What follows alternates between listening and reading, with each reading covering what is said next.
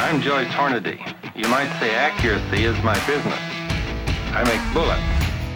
You are listening to the Hornady Podcast. Thanks for joining us and enjoy the show.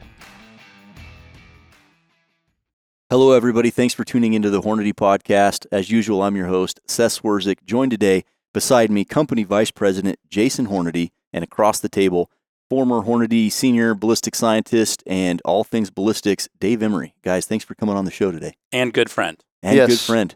Yep. That is a good point and a good steward of the sport of shooting and design, to say the least. Really, really good to be here with you guys today. Yeah. This has been extremely enjoyable for me. Yeah. Well, I hope you like what you've seen. Oh my gosh, I'm blown away. Like I said, I don't even know what to say. I see this versus what we did with what we did, and I'm just absolutely blown away. This is almost just staggering. You know, and it's funny, I try to give tours, and so last week I was doing tours, and we've moved stuff so fast that literally I didn't get lost. I knew where I was in the building. I didn't know how to get to where I was going because they had so much stuff in the way. So how long have you had what you have in this building now? I mean, because I noticed there's still some empty rooms. So we finished the half you're sitting in 2018. So that's when we did the big grand opening and that whole deal. And we had a couple things, and one of them fell through a little bit, but we had a couple other things come up, and it just became apparent that we're going to need more space. And our Lake City deal kind of imploded, and a couple other things imploded, so we knew we were going to need more space. And so no time like the present. So this one, as you can see, is just being finished. Yeah. Yep. Well, you committed. You put some space on this place. We put some space. So yeah, it's impressive. It just tickles me to death to see this place having this kind of. I never would have envisioned this. Not even when I retired, I never would have envisioned Well, in this. context, I mean, you didn't retire from Hornady all that long ago. What has it been, 6 years now? 5.5 years. Yeah, so almost 6 like that, years. yeah. And almost 6 years ago, it was a much different landscape for the footprint of the physical Hornady manufacturing. Yep. Yeah, and we double. I think when I left, there were maybe 2 walls up out here, and that was right. Well, the reason I've got you guys here today, this discussion, is 2 product of ours that they were instrumental, I think, in the success of Hornady as a company. Not that we weren't successful before, but they really solidified the brand as a key player in the law enforcement and the concealed carry ammunition. And for example, our critical defense in 9mm, item number 90250. If I'm not mistaken, that is SKU numero uno for sales. That is number one. That is number one. And right behind it is the 380 SKU, which I can't remember the number. 90800. There you go. wow. It's remarkable, though, that is, you look at cartridges like the 6.5 Creedmoor, and even staples like 308 and 30-06 and that kind of stuff, that the 9mm critical defense is still our number one ammo SKU. And then when you look on the critical duty side, we're for the second iteration of this, the contract holder for the FBI service ammo with our critical duty. And what an honor that is. Both in 9mm and 40. And 40. So it wasn't an easy road to get here, and product innovations like that don't happen easy. So let's rewind the clocks a little bit. We have Dave, the senior ballistic scientist for Hornady. We have Jason, who at the time, probably when these ideas first started flowing for what became these products, not even employed at Hornady. Nope, not at all. So we have to go back into the 90s, Dave, to get to where you really started to look at, okay, how can we make a bullet consistently upset through barriers like heavy clothing? When did that all start? Well, I mean, we as a company had our eye on the FBI contract since probably the late 90s. And actually, when I was working here in high school and college is when we launched the XTP. Yep. 88 or something. 88. Yep. And that was an attempt to get the FBI contract, because I stood behind the building and shot bullet after bullet into 55-gallon drums of water. Yep. Did you guys still did that when you started? Did you do that? No, we hadn't. That stopped probably right before I got here. Yeah. But that's when it kind of started. But then okay. So you have the XTP, which is a great bullet, and it does a lot of things well. It is a traditional style jacketed hollow point, and when you start shooting it through barriers like heavy clothing, you can get some inconsistent expansion. The XTP solve the problem of these thin-skinned pistol bullets that blew up on the FBI like they did down in the Miami thing. And it was the first bullet that fixed that. And it was a good bullet, but it Still was is. like yeah. a lot of the hollow points. It did not exceed very much on heavy clothing. Yep. And it didn't do tremendously great on glass either. And, the clothing thing was what was at the front of my mind back. I think the first time I ever started dabbling with this was in 1999. April of 1999, because I've got it had it in a file still. It's probably in my old desk or somebody filed it somewhere. But I just got this wild idea one day of, what if you put in a hollow point something that would fill it but kind of squishy, and I went down to the local home store, Menards, I think is where I went to, and got a tube of silicone bathtub caulk and filled the hollow point on a bunch of 45 230s and let them cure for about a week and came back and shot them through heavy clothing. It's like, that works pretty good. And then, so. Ernst Wiley's also messing with the 17 HMR Oh, yeah. and a couple other Yeah. things. Yeah. Just, small cartridges. So, Nobody's yeah. heard of those. Then we sort of got, diverted off on some of these those kind of things, and it didn't go too far. And then I think in 94, Alan Lenz and I started kind of messing with it 2004 again. probably. 2004, we started kind of messing with it again. And at that time, we were working with the hard Delrin tips, and it was like, this just doesn't work. Yeah, filling it with a harder plastic. Yeah. Okay. Yep. And then it kind of got shelved again for Lever Evolution.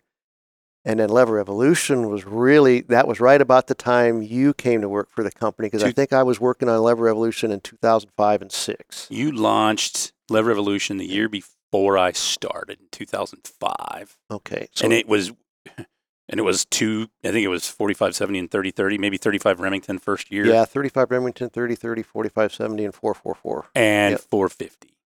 You 450 yeah, Yep. you launched Yep. those, and I started Right after that. following April of Yep. 06. And that was when we first, because that went back to, the whole premise of that was, can I figure out a way to get a pointier tubular magazine bullet with something that's got enough give to it that it won't set off a primer? Yep. And that's where we really got on the track of the materials that actually would work. And at that time, when I was doing Lever Evolution, the whole time in the back of my mind it was, man, I want to put some of this kind of material in a pistol bullet and see what we get.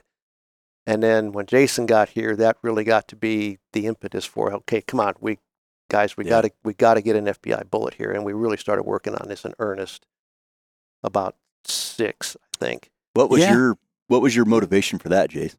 So when I started, my dad and I negotiated back and forth about me coming back to the company, because you have to leave and be somewhere else and get some relevant experience before you're allowed to come back. And my dad and I started negotiating, and of course Dave was a friend. I was friends with everybody here. Right. But when we interviewed and we agreed, my dad said, "Okay, I want you to do 4 things. I want you to fix our distributor program.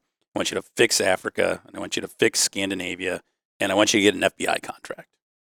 And Tall order. And I think You want any fries with that? I think he gave me that list of things because he just, in his head, there's no way you're going to do all that. And surprisingly, we've fixed Africa like 3 times and Scandinavia 3 times. Distributor programs actually worked themselves out, and it wasn't that big a deal. But the FBI contract was a pretty tall order, and Dave and I had gotten to be pretty good friends and real good friends.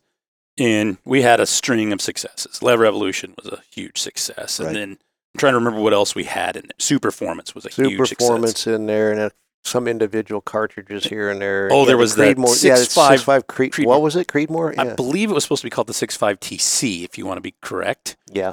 And you should have seen the look on their face when I told them we'd probably have to do that. And that's a whole nother story. But I'll never forget having a conversation with Dave about, at one point in time, they put a plastic tip. I thought it was a soft tip, but maybe it was a hard tip. It was a yellow hard tip. In a bullet for Thompson Center. And Dave and I started talking about that because I had been the Thompson Center rep. Mm-hmm. And I'm like, Dave, we got to get this FBI contract. And I don't remember how it went exactly. You mentioned that you'd messed with these soft tips. And there's some of this is, and we've been as a company, and as a group of peers, we've been very lucky in some of the things we've done. But Dave came back and he's like, we just can't get it to do all the barriers. It's great on heavy clothing. It's great on, bare gelatin, but it's not a barrier bullet. So and I looked at him and I went, well, that might be perfect. And that is about the time. So this was in 2007, 8. Yeah. Because we launched in 9. That was about when concealed carry really took off. Well, I didn't know, but you did know that Ruger was coming out with the LCP that year. I didn't know it at first. That's where we got lucky. But what had happened is fortuitous timing. Phil Martin from Cabela's called me one day, and he's like, you guys need to make some 380. We do. And he goes, no, you need to make a lot more 380. And he gave me some sales numbers, and I flipped through my list of what we were selling in 380s, and I was like, ooh, we are not selling anything. And that was where critical defense came from, right? Really? Because I had been working with it on the FBI stuff, and the FBI kind of thing went in fits and spurts. It's like, okay, we're going to go try this, and you work on it for 4 to 6 months, and make a little bit of progress, and just not getting it, and then you'd get off on something else that, hey, we know we can do this. So we said, hey, let's put this material in a thinner skin bullet and say, sell these as strictly personal defense bullets that are not meant to go through 18 inches of stuff, and they're going to defeat heavy clothing. And man, that's the ultimate defense bullet. And it was. And we went to the Writers Roundtable, and Ruger was there with their LCP, and we were there. Dick Metcalf gave us, perfect header when he said, this is critical for defense, and had the gun and everything. And it was so much fun to sell all this because it was just like taking candy from a baby. Yeah. We went there with gelatin and heavy clothing, and Ruger had we didn't even take our own gun. I remember the LCP showed up, and we showed up with ammo and sat there and shot this for these guys, and everybody's jaws dropping like that. Can't believe you're shooting that little 380 through all that material, and the thing's doing that well. It looked great. Yeah. And the funnier part, and so if we launched it 4/9, so it would have been fall of 08. So it would have had to have been spring of 08, and it was a miserable day outside. And we were so busy at that time that frequently, we still do come in on Saturdays a lot, but I came in a lot of Saturdays, and very frequently Dave would show up on Saturdays. And one Saturday, Dave shows up in my office, and his wife was shopping, and he had no interest in shopping with her, which if she listens to this, he might be in trouble for it. Yeah. But she knows. He sat down in my office, and he looks at me and goes, what are you doing? And I said, I'm sitting here working and drinking wine. And I said, you want some? And he said, yeah. So kinda now, yeah. We started drinking wine, and it went from serious work to, the standard BS sessions that we all have, and started talking about it. Dave, we got to come up with a name. And so we started kicking names around, and I kept pouring Dave wine. Dave doesn't drink a whole lot of wine, so I got him so he was smiling like that the whole time. Yeah. Well, you only have one glass of wine if you keep it halfway full. Yeah. And we started batting names around. And at some point in time, and I'm not sure who said it, one of us did, but I'm pretty sure it was you. Dave, how do we say something is critical for defense? And I think Dave looked back at me and goes, what'd you say? I said, shit, write it down on the board. Yeah. And that was on his board for like a year, if I remember right, down in the right-hand corner, and it was in brown magic marker. It was. Yeah. That's right. Yep. That was where the name was born. Critical defense. Neil would always argue with both of us about who came up with the name, and we're like, no. You were there. Yeah. That's how it happened. That's how it happened. Yeah, that's how it happened. And who would have thought that some failed projects to defeat all of the FBI barriers, which is a pretty damn impressive amount of barriers and penetration that you have to achieve. It's not an easy task. And who would have thought that some failed attempts at that would result in the ultimate in concealed carry home defense type ammo. And that bullet simply works. It's not designed, like you'd mentioned, Dave, it's not designed to go 18 inches after it goes through a car door. It's designed to defeat heavy clothing for actual defense scenarios. Yeah, no, we said from the very get-go on this, and that's how we're going to market it. We do not intend this thing to be a deep penetrating bullet. We intend this to not exit. If you have to shoot somebody, we don't want this bullet to exit, so you have the added liability of that. Yep. We want this to stay inside the target. Yep. Or if you're in a house, or if you're in whatever, we don't want it to go anywhere. And it was just the perfect timing because it was The Ruger LCP. the LCP, and then there was the Smith & Wesson. I'm trying to remember what the small Smith is. They got the M&P Shield and the stuff Shield. like that. Yep, there was Shields. And, Shield. and we even made one for the Taurus Judge a couple years later that had a critical defense bullet in the front of it with 2 rounds the of buckshot. 410? Yeah. Oh, yeah, that's right. Yep. Triple defense. Yep. Yeah, and that turned out again to be one of our number one selling SKUs with that 9mm. And it's not just the bullet, obviously, Dave. That was an incredibly good design. But then you couple that with some low flash propellant, nickel plated cases. I mean, you've got a top end product from We primer to wanted bullet. to do the whole package from the get go. This is everything. I mean, this is the best you can get in ammo. And it was one of our better coordinated. It was the first time that as a company we kind of launched something that was big instantly. It was big instantly.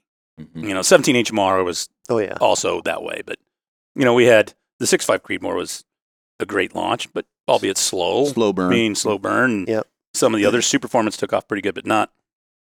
We went from not being in the pistol business to having Only hundreds of thousands of More, boxes on order. More than we could ever order Yeah. or make. Yeah. Yeah, Yep. and that's a good problem to have. And it's not just, it's a good problem to have because we can make it and sell it. It's a good problem to have because there are people that trust in the firearms that they carry for defense of their life or their family. They trust our ammunition and a bullet that you designed, and that's very rewarding. Yeah. And it feels good to provide that to people. Yep. Well, the story doesn't end there because critical defense, as awesome as critical defense is, it took another turn, and we're still chasing that FBI contract. Well, part of the problem was, and it's not a problem, when we started and we had conversations about this, we decided, you know what? We don't want to just outpoint other people in this FBI thing. We want to have a bullet that it passes the FBI protocol, period. Mhm. There's no playing the numbers game and the point game and all that. We want a bullet that's basically nearly perfect performance was what we were after. That's right. And prior to the duty bullet, when we would do XTP FBI protocols, I would stand there and hold my breath because sometimes it'd work through glass and sometimes it wouldn't. Sometimes it was just like. So anyway. Yeah, but I mean, glass was the big problem. I mean, I had a bullet relatively soon, after we got the flex tip material that would pass, the heavy clothing and light clothing and sheetrock and Steel plywood and all that. They would pass it, but it would not reliably stay together and meet the glass requirements. And the glass is difficult because it's a compound angle, 45 degrees and 15 degrees. Yep. And it still has to go 12 to 18 inches into gel after defeating the barrier. And that's a problem. And, this goes back to, this ties in a little bit with, the ELDX story that we said right out of the get-go, we are not going with a bonded bullet because the bonded bullets have a problem of, when they go through glass, they hang on to all of this stuff that's been mashed and torn up and everything else, and you have this huge frontal area, and they'll underpenetrate. They won't go. So we're not going with a bonded bullet because we know that doesn't work to what we want to do. Mm-hmm. And I can remember 2, 3, 4 times going up to Neil and Jason's office and crap, that didn't work, and it's like I was getting a little bit down. We'd have that happen every once in a while, and there were days when I guarantee you Dave left my office, and the first word he said when he got in the hallway started with an M and ended with a G, and there were plenty of times when, it's just not going to work. And it's like, yes, it will, Dave, and so then sometimes you'd have to be like, damn it, Dave, it's going to work, and no, it's not. And then there were other times when it was, Dave, you're way smarter than this bullet. I guarantee you can make this work. And so you had to just kind of pick which way you're going to motivate Dave because he's not going to let me go work on any of this stuff because I don't know what the hell I'm doing. But we went back and forth on it a lot. Yeah, we did. That went on for probably the better part of a year. Wow. And I think it was, as I remember, it was literally one night lying in bed, and I woke up like 2 a.m. It's like, hey, I wonder if I go try this. And I, of course, not going to say what we did here to get it to work. But Sure. It's like, and it was a more of a technical engineering solution. I wonder if I go do this. And I went in that next day and went out to the press operator and said, hey, adjust this and tweak that and turn that down a little bit more and make me about 10 of these things. And I about wet my pants because it's like, holy crap, this works. And I went running into Jason and Neil's office. I think I got it. Look at it. Here's 5 of them in a row right here that all passed glass. Yeah. And, of course, there were a few more refinements and tweaks and all of it after that. But it was like, I think we got this. Yeah. Well, and then the concern was, can we manufacture it? Can we make it? Yeah, Can we make it? And we went back and forth on that for quite a while. And that's right about the time that, Jaden came in right after we launched it. In fact, he got here the day we presented it to writers because he was out there at the rifle range when we did that. And one of his first projects with me was we went through this, with a fine-tooth comb, and we put all kinds of manufacturing requirements on this. These guys have to cut these bullets in half, and they have to measure this, and it has to be in this tolerance range, and we had to establish all of that stuff. And once we got that all done and, kind of educated the operators on how to do it, these things just shot over and over and over again. Yeah, and the interesting part, and I'll back you up after I said that, but one of the interesting parts is now Dave's son, Kurt, does all the critical duty testings. Yeah. He's in charge of that program and protocol to make sure the bullets are all right. But backing up a little bit, one of the funny things is we launched Critical Defense. Resounding success. Just couldn't have gone better.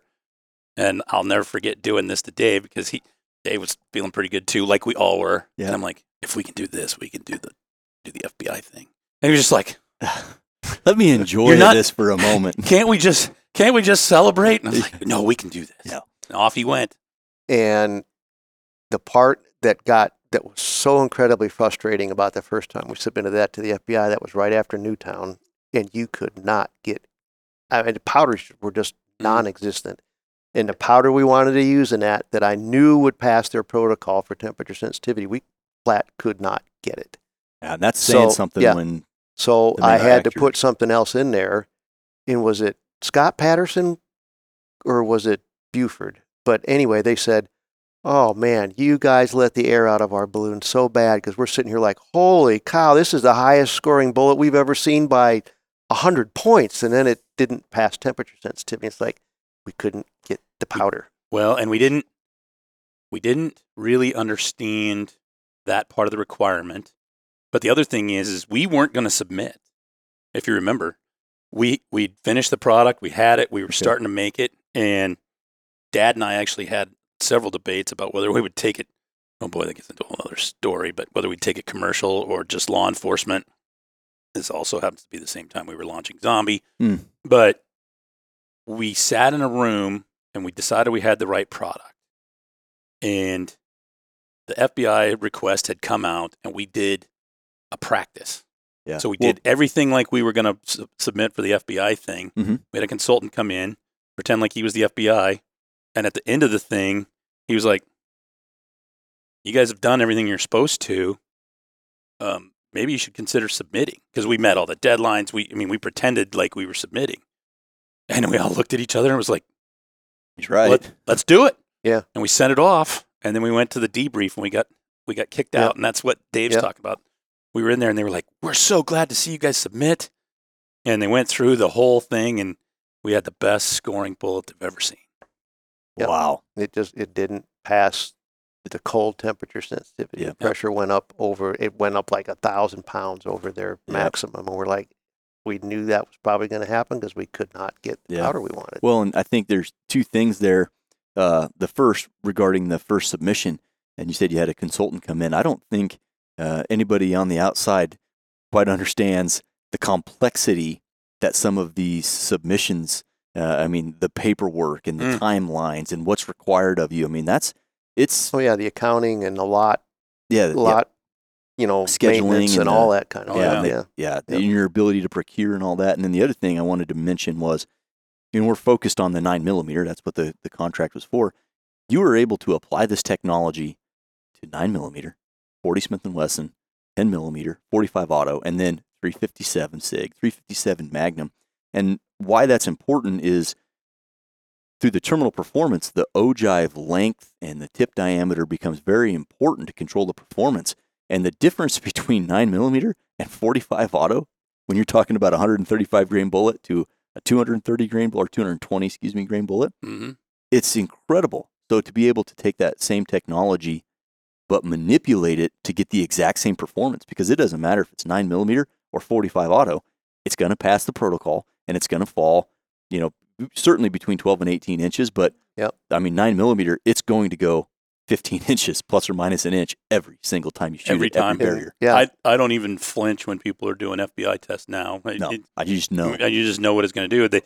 The other interesting part of that is we didn't get the 9mm, but at that time, the FBI had not switched. They were still carrying. I forgot about that. You're right. They were still carrying 40 Smith. So we actually, year, maybe 2 later, we actually won the 40 Smith FBI contract With critical duty. With critical duty. And the worst part about that was like, hey, by the way, you guys won the 40 Smith contract. Good job. We're switching to 9mm. Like, oh, God. Man. Yeah. Well, that's saying something, though, because the switch to 40 Smith & Wesson was to enhance the terminal performance characteristics. And because of the development as an industry, not just at Hornady, they are able to go back to 9mm, increase the shootability and the follow-up shots and the amount of rounds on tap in a magazine, because the terminal performance of the smaller cartridge was simply getting better. Well, I mean, and they finally accepted that too, because what we told them was we said, hey, look, this 9mm loader is the best you're going to do, because the sectional density of this bullet is so high, it's going to outpenetrate all these other bullets because it can get in there. It'll penetrate more. I remember that because I was in our debrief meeting, and they had been talking about the switch when we lost the first time.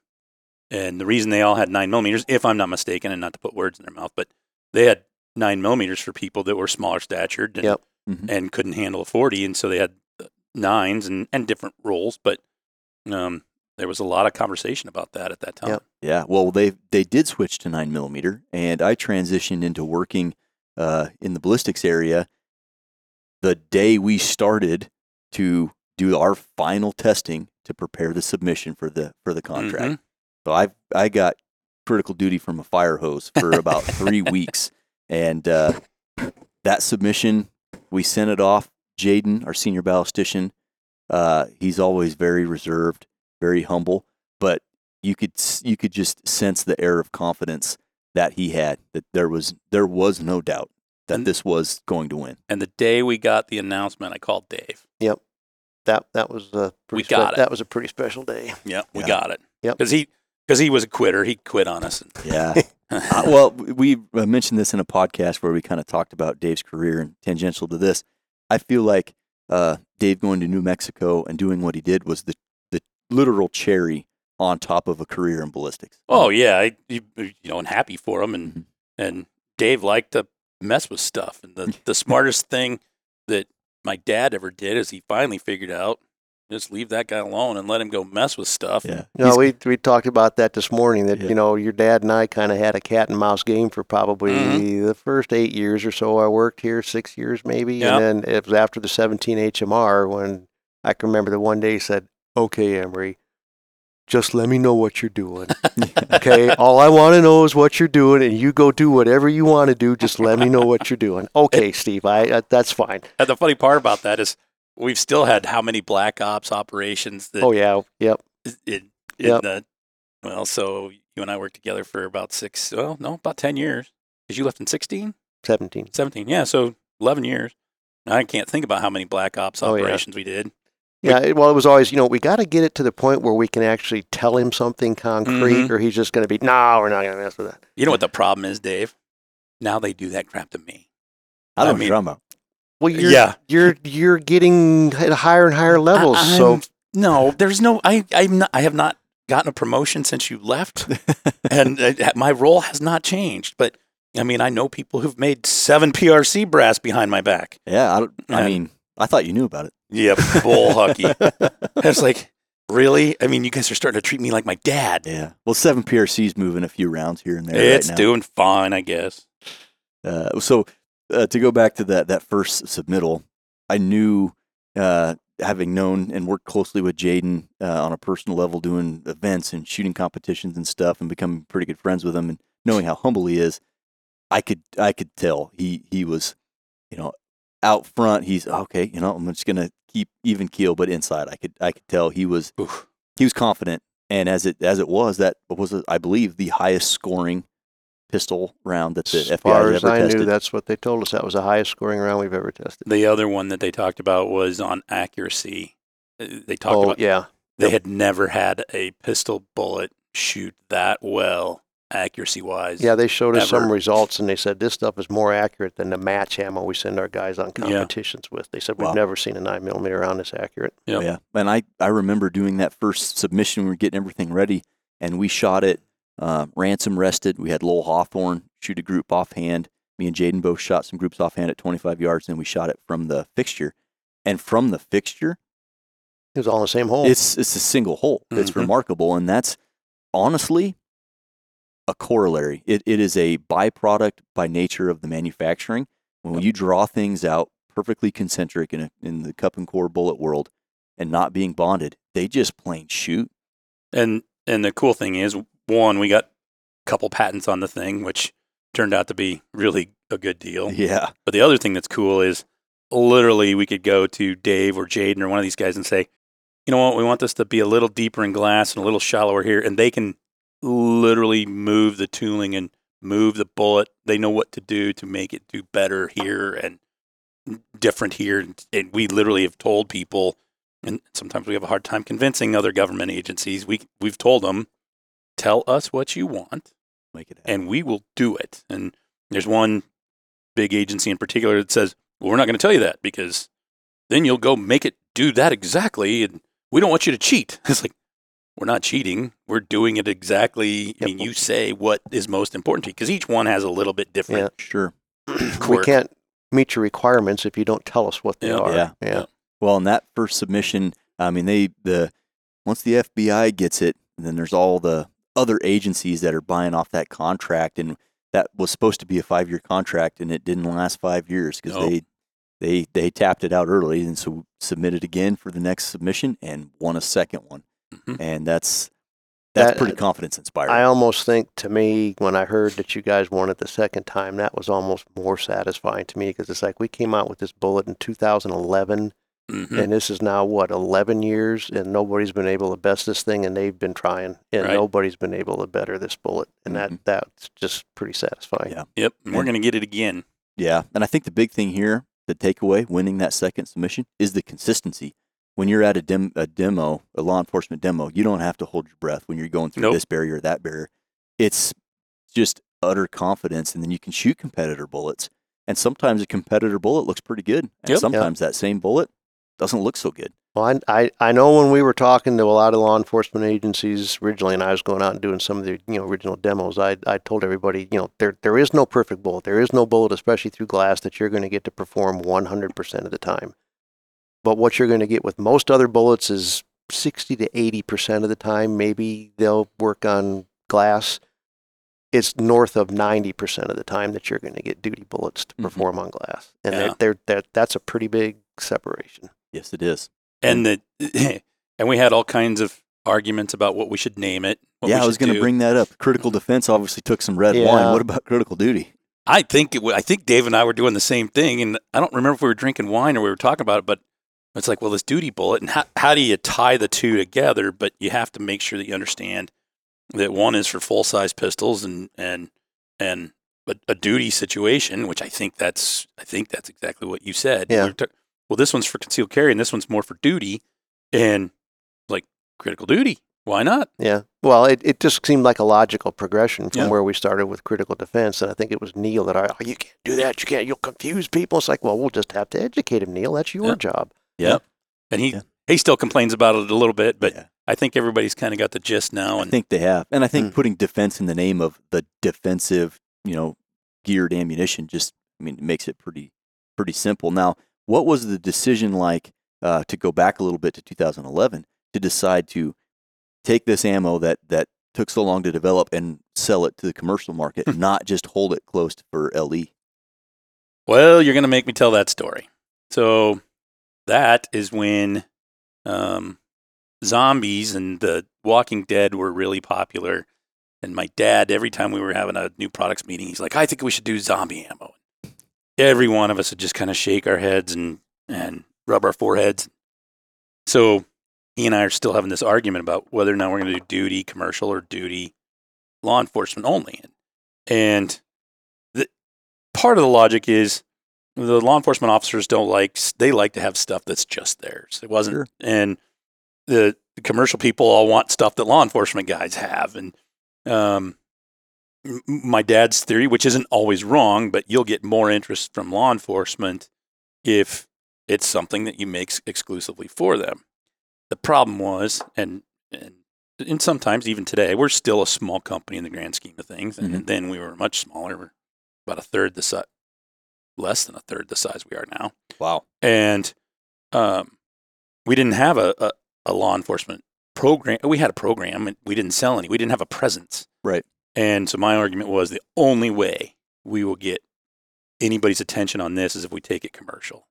And it has to be successful commercially. And then you had everybody start, and I guess they weren't really bloggers at the time, but I guess they were bloggers. I mean, people doing forums and reading all this stuff and shooting phone books and shooting jugs. And you started getting the chatter, and we started to get some traction. And so I went down to my dad's office, and this was, trying to remember exactly when it was. I don't have it, but on my way down to his office, Dave had been in my office just a little bit before, and he knew I was going down to have the argument with my dad.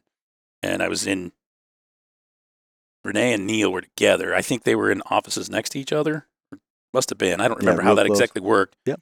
But I was standing there, and I'm like, okay, I'm going in. I'm gonna go fight the fight to get duty commercial. And Neil goes, whatever you do, don't agree to zombie. Don't agree to zombie. Don't agree to zombie. And Renee's like, yeah, don't. We're not doing that. And I went down and I had the conversation with my dad, and I lined it out just like we talked. Commercial, we don't have the presence.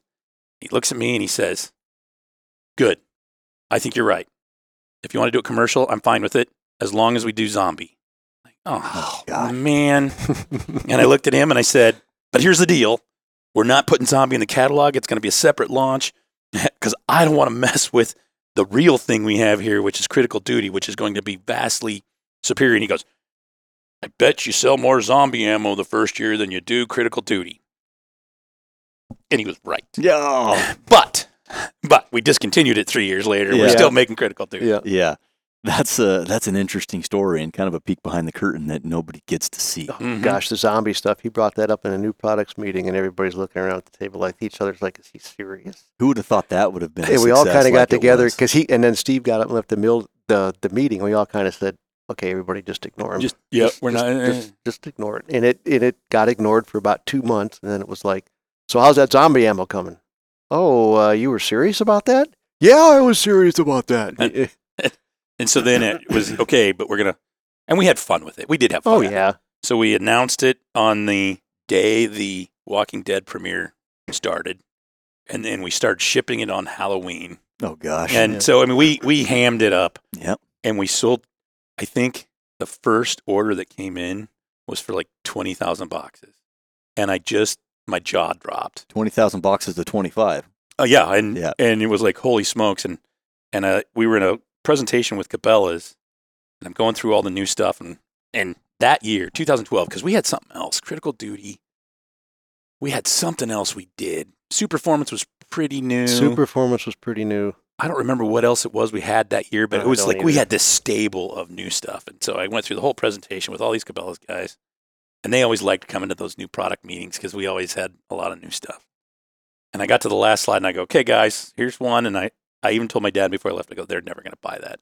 And I hit zombie ammo, and we'd had a teaser built, which was a kick-ass teaser. The teaser was kick-ass, and that was fun when you could do some really fun stuff. Yeah, I think that's on YouTube. I'm pretty sure it is. Yeah, if you go back into 2011 or 12 Hornady YouTube channel. The teaser and then we did the long video. And in fact, Neil sent out the teaser a week or two before we launched. Oh, yeah. We had people here that we got a makeup artist that came, and I remember that now. It went viral, and it was crazy. And we started selling it, and it was just like, holy smoke. Oh, so finishing my story as I'm bouncing around, I get to that slide, the last slide of the presentation. The Cabela's guys see that teaser, and then they see the ammo in the box, which was cartoonish. They were like, "We're in. We'll take it all." Like, of all the things we've talked about, all the serious stuff, here's Critical Duty, which, I mean, in my mind, it's like I know I have the racehorse that's going to win the race, and they want to look at the pony playing with the goat, you know? Yeah. People like ponies. Yeah. But it was a unique launch and a unique product for the time. And like you'd mentioned, you know, culturally with The Walking Dead, and there was TV shows and spinoffs on that. And 3-gun at the time was wildly popular all over the country. Just kind of made sense. It did. And the whole thing is, and I'm sure you guys have talked about this before, but we sell fun, you know? Yes, we do. And Yeah. if we can't have fun while we're selling fun, I mean, what's the point of doing all this stuff? And we had a lot of fun. Oh, yes, we did. Yeah. That was about a 10, 12-year period there where, boy, we just hit it out of the park almost everything. It's got to feel like Barry Bonds, you know, when he's just bombing home runs. Every time he steps up to the plate, it just feels like that's remarkable. And it still boggles my mind that every year we seem to come up with something that's just new and different. And I mean, the last thing that we worked on when Dave was there that I recall was ELDs and 4DOF and look at how that's gone, which is changed the industry. Morphed into A-tips. Were you here for A-tips?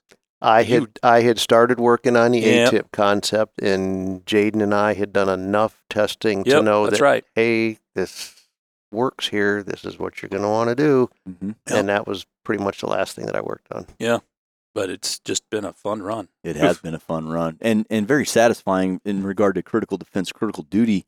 The first good chunk of my career at Hornady was answering the phone in technical service. And after that, I moved over to ballistics and did a lot of testing on critical duty, especially after we got the contract.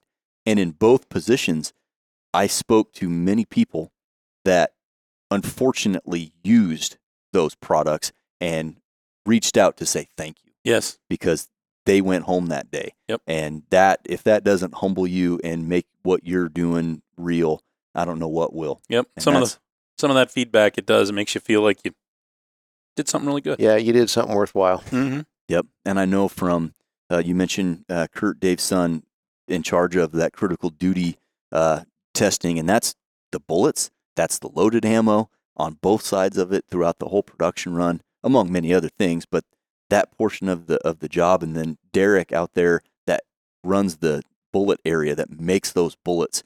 I can tell you everybody in that chain takes what they're doing very seriously. Yep. And I think from the consumer level and the listener, we don't just have bullet presses and anybody and everybody just runs these presses.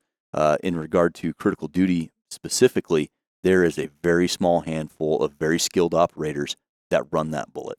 Here's another fun fact for you, which will shock you if you walk over there. But guess who's making bullets in the critical duty cell right now? You'll probably not guess this. You probably won't, because you won't believe how big he is. But Alex Hornady is making critical duty bullets as we speak. His shift ends in an hour. Yeah. Well, so I'll have to go try and find you tomorrow. Yep. He's got one of the best operators in the building with Derek showing the ropes. Last time I saw him, he was about that big. Yeah, he's taller than you now. Yeah. Wow. Yep. But it's kind of fun to be out there and watch him doing it and have him come up to my office and mutter about, oh, we had to punch the, you know. Yeah. Well, and is he in college now? Yeah, he's in college. Okay. So No, okay. for the summer, Good. shift starts at 5 a.m. and he'll come over every night. But he's like, I got to go to bed, Dad. I got to be in bed by 8. So that's a good way to keep him out of trouble too. That is true. That's true. Well, hopefully he feels the weight of what he's doing. You know, it's making bullets at 5 a.m. is kind of tough, but there are people that are going to depend on product that he made. Yep. Well, and he worked with Kurt and a bunch of the guys in the lab the previous 2 summers, and so he's been the whole way through all the testing. He's got it down then. Yeah, he understands. Yeah. Well, Dave, for all the hard work you did and for all the people listening that carry critical defense in their concealed pistol, like I do right now, and for all the law enforcement and military folks and the civilians that are carrying critical duty, a big thank you and to Jace for letting you guys just figure it out and make cool products. And it's everybody always thanks me for a lot of this stuff, and it wasn't just me. I mean, everything that was done at Hornady was a team, village. And it took everybody. I mean, we relied on the press operators to, how can we make this? What's the best way to make this? How can you guys make this? The tool room. Yeah, the tool room. I mean, it was a team effort, and it was part of a learning process for me because coming here, I'd been involved in R&D my whole career, which really played into what Hornady did, but I'd never been in a production environment before. And it was a learning process for me to realize, you have to pull together a whole bunch of people and a whole bunch of disciplines to get from an idea and a concept to actually having a piece of hardware to hold in your hand that you can then go make millions of them. Yeah. Mhm. It's a process and it's a team. Making it manufacturable, but Yeah. Well, here's something you haven't heard for a while. Love you, Dave. Love you, Jace. Yeah. You guys were awesome to me, and I'm Hornady till the day I die. We used to say that every time we'd hit one out of the park. Love you, Dave. Love you, Jason. Yep. Well, you guys did hit a few out of the park. Yep. We had quite a run, and that run's still continuing. Yeah, you left it in good hands, Dave. There's good Well, people in good places doing good God, things. all these little kids running around, it drives me nuts. Have you met some of them? I mean, How well, do look at them. How do you think I feel? I was eligible for Medicare 2 months ago, and it's like, when did this happen? I don't know. And now I am starting to feel old because I come in here, it's like, is that person even 16? Yeah. And it's like, good grief. We were at a match last weekend, and of course they're all scampering up the mountain, and I'm just slugging my stuff. Then you start listening to these sidebar conversations. He's like 12. How did he learn all that stuff so fast? Yeah. But Well, it's very, very satisfying to me to see now that, they're at Hornady, and Hornady is, at this point in time, I think, a culture of innovation, new products, and doing things that are outside the box that improve products and give people better things to shoot and what they want. we got some other stuff to show you before you leave. Okay. Yeah, that innovation hasn't stopped, and a lot of it comes from the top down in the management style. We've talked about this on various podcasts, but you have people in the R&D, and people just not in R&D at all, but are still passionate users. And then you have a management style, which is if you're convicted and you've got a good idea and it's going to hold water, well, go flush it out and see what happens. And you end up with home run products like 6.5 Creedmoor and the PRC line of cartridges and stuff like that. The 6.5 Creedmoor, I don't know if you can call that a home run. It ended up being a home run, but it was like base hit, base hit, base hit, base hit every time you went to a game. Yeah. And pretty soon you were the all-time scoring leader, And, Yeah. Well, the part where that really took off was it was starting to get traction as a match cartridge, and it was starting to get a little bit of visibility. And then I think I walked into your office one day and said, this thing would really make an incredibly good hunting cartridge. Yeah. Well, okay, let's try it. Well, Precision Hunter changed the landscape right there. Yeah, and I think within the first year of starting to offer the hunting loads, man, that thing took off. And again, timing was great because we did Precision Hunter, which is all part of the ELDM, ELDX story. But the other part of that that's about the time Ruger did their long range match rifle, which the RPR. The Ruger RPR. Precision rifle. Yep. I mean, that timing, and I remember when they launched it because $1,200 and a $1,200 rifle at that time, everybody was racing at the $299 to $499 range, and I was like, oh, that's not going to work. And they put it in Creedmoor, and Yep, And it then- worked. and then Precision Hunter came along, and that one changed. Changed the Yep. game. Well, It did. we did, between Dave and the village of people here, changed the game quite a bit. And I'm going to shift gears, Jace, out of left field here. We've been asking this to most people on the podcast, and so you're just going to get a shot out of a cannon. Hypothetical, and hypothetical only. If you had to choose one cartridge and one bullet, Oh, but could have unlimited ammo and unlimited firearms for the rest of your life for the type of shooting and stuff and hunting that you do, what do you think you'd pick? why you got to do that? And I already have unlimited ammo. That's true. Yeah. But if you had to choose the one cartridge and bullet, what do you think you'd choose? And I have to use it for everything. Yep. Everything? I mean, in this hypothetical. in this But you could have a hypothetical? 20-pound match rifle and a 6-pound mountain gun and a 10-pound field rifle. You could do whatever you want, but the thing about I'm 53 years old, and I'm starting to not like recoil a whole lot. So Yep, I can relate. if it was one, and it isn't that great for a match, but if you're putting all the hunting constrictions in there too, the 6.5 PRC is pretty tough to beat.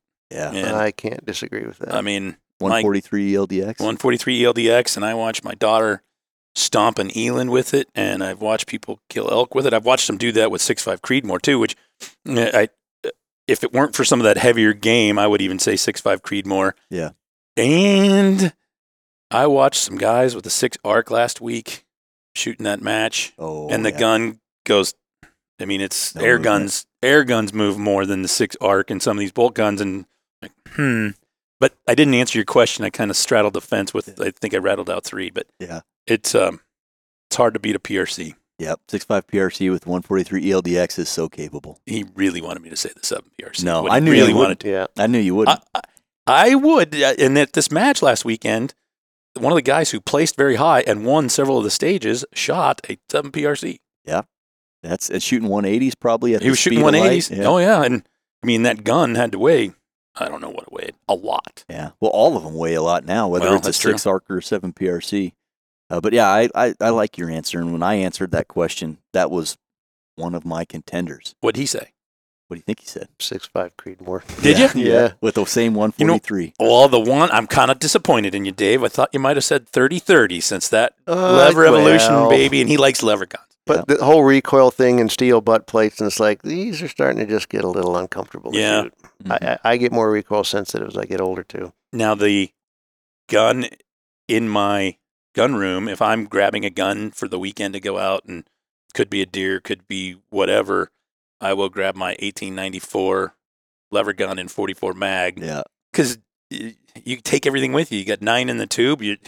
Right. If you haven't done it by 9 rounds, you're probably not gonna. And Yeah. I mean, and it's short and compact. So Yeah. I mean, I really straddled the fence. I went all the way around the field on the fence. Well, you're allowed to do that because you do kind of have unlimited ammunition. So I really don't. Yeah. You know, Dave, they made me shoot A-tips at this match last weekend. I'm like, please, guys, you're Don't waste them on. You're me. wasting really Yeah. good bullets on a really bad shooter. Yeah.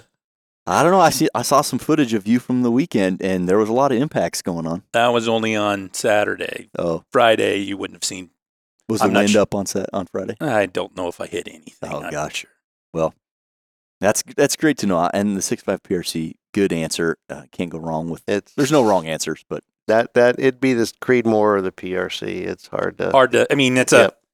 Yep. It's a little bit of speed, and the other part that's kind of fun about that question is you've asked it of everybody who's been on the podcast and a lot who haven't. Mhm. But I don't remember how many people were at the match last weekend. 12. We had a customer in yesterday who had talked to a bunch of our guys, and he said, he goes, "So what do you guys have to do to shoot a match?" And I think the answer was, "Get ready. yeah, You don't have to ask your boss. You don't have to." No, I mean, people want to shoot around here. Again, we sell fun. It means we want Yeah. everybody to participate. And, yeah, and it's helped us come up with some new products. it has. Yeah. I think being passionate end users, and I'm going to air quote competitors because not many of us are super competitive about it, but it's really led to a lot of product innovation. Yeah, it has. We were users. We knew what worked, what didn't. We were passionate about it, and it's like, in my case, a lot of it was, why are we still doing stuff this way? Yeah. Well, that's because the way we've always done it. Well, that's a dumb reason. That's a There's dumb better reason, ways yeah. to do this. And I had no interest ever in shooting a 30-30 until Dave and the team came up with Lever Evolution, and it was, hey, this is kind of fun. Yes, Yeah. it is. I actually Yep. just got one of the new Marlins now that Ruger owns them. Mm-hmm. The 336 and 3030. Did you? Yeah, it's my first lever action. I have heard those shoot pretty well. I can verify with the. I haven't shot it with the iron sights. We had it on a media event here recently, but put a Leupold VX5 1-5 on there, crank it up to 5 power, shoot 3" at 100 yards with that was American whitetail, and That's pretty call her hard, good. pretty hard Can't to ask beat. more than that. Yeah, that's pretty hard to beat. Yeah. Probably more deer been shot with a 30-30 than anything else yeah. out there. I would So. bet that's the case. Other than maybe 4440, but that's because it had a Longer run. about a 30-year head start on it. Yeah, half a Mhm. decade almost. Awesome. Was there anything regarding critical duty or critical defense that you guys want to leave the listener with, or that you might have forgot to say previous? No, I think we pretty well covered it. It's a whole lot of fun to go back and remember all that stuff. Yep. Amazing what you can do with names when you have a half a bottle of wine in your system. Yeah. I probably won't ever forget that Saturday afternoon. Yep. It was a miserable day outside. It was wintry. It was cold. Mm-hmm. I remember my wife was looking. I got back in the car and I said, "Well, I think you're driving home. What have you been doing?" Well, Jason was there, and we kind of had I guess you'd call it a working session. Yeah. That's right. I guess that's what How much did you have to drink? I don't know. He just kept filling my glass. One glass of wine. One glass. Awesome. Well, guys, thanks for coming on the show and for talking all things critical duty, critical defense, and for giving our listener and me included just kind of a peek behind the curtain of how things were on the development side, those years ago. Yep. Total pleasure. Awesome. Yep. Fun. Thanks, Dave. Yep. Thanks, guys. Everybody, hopefully you enjoyed this podcast about critical defense and critical duty. It's the premier ammunition, whether you're looking for something for concealed carry or something for that law enforcement or that duty style bullet.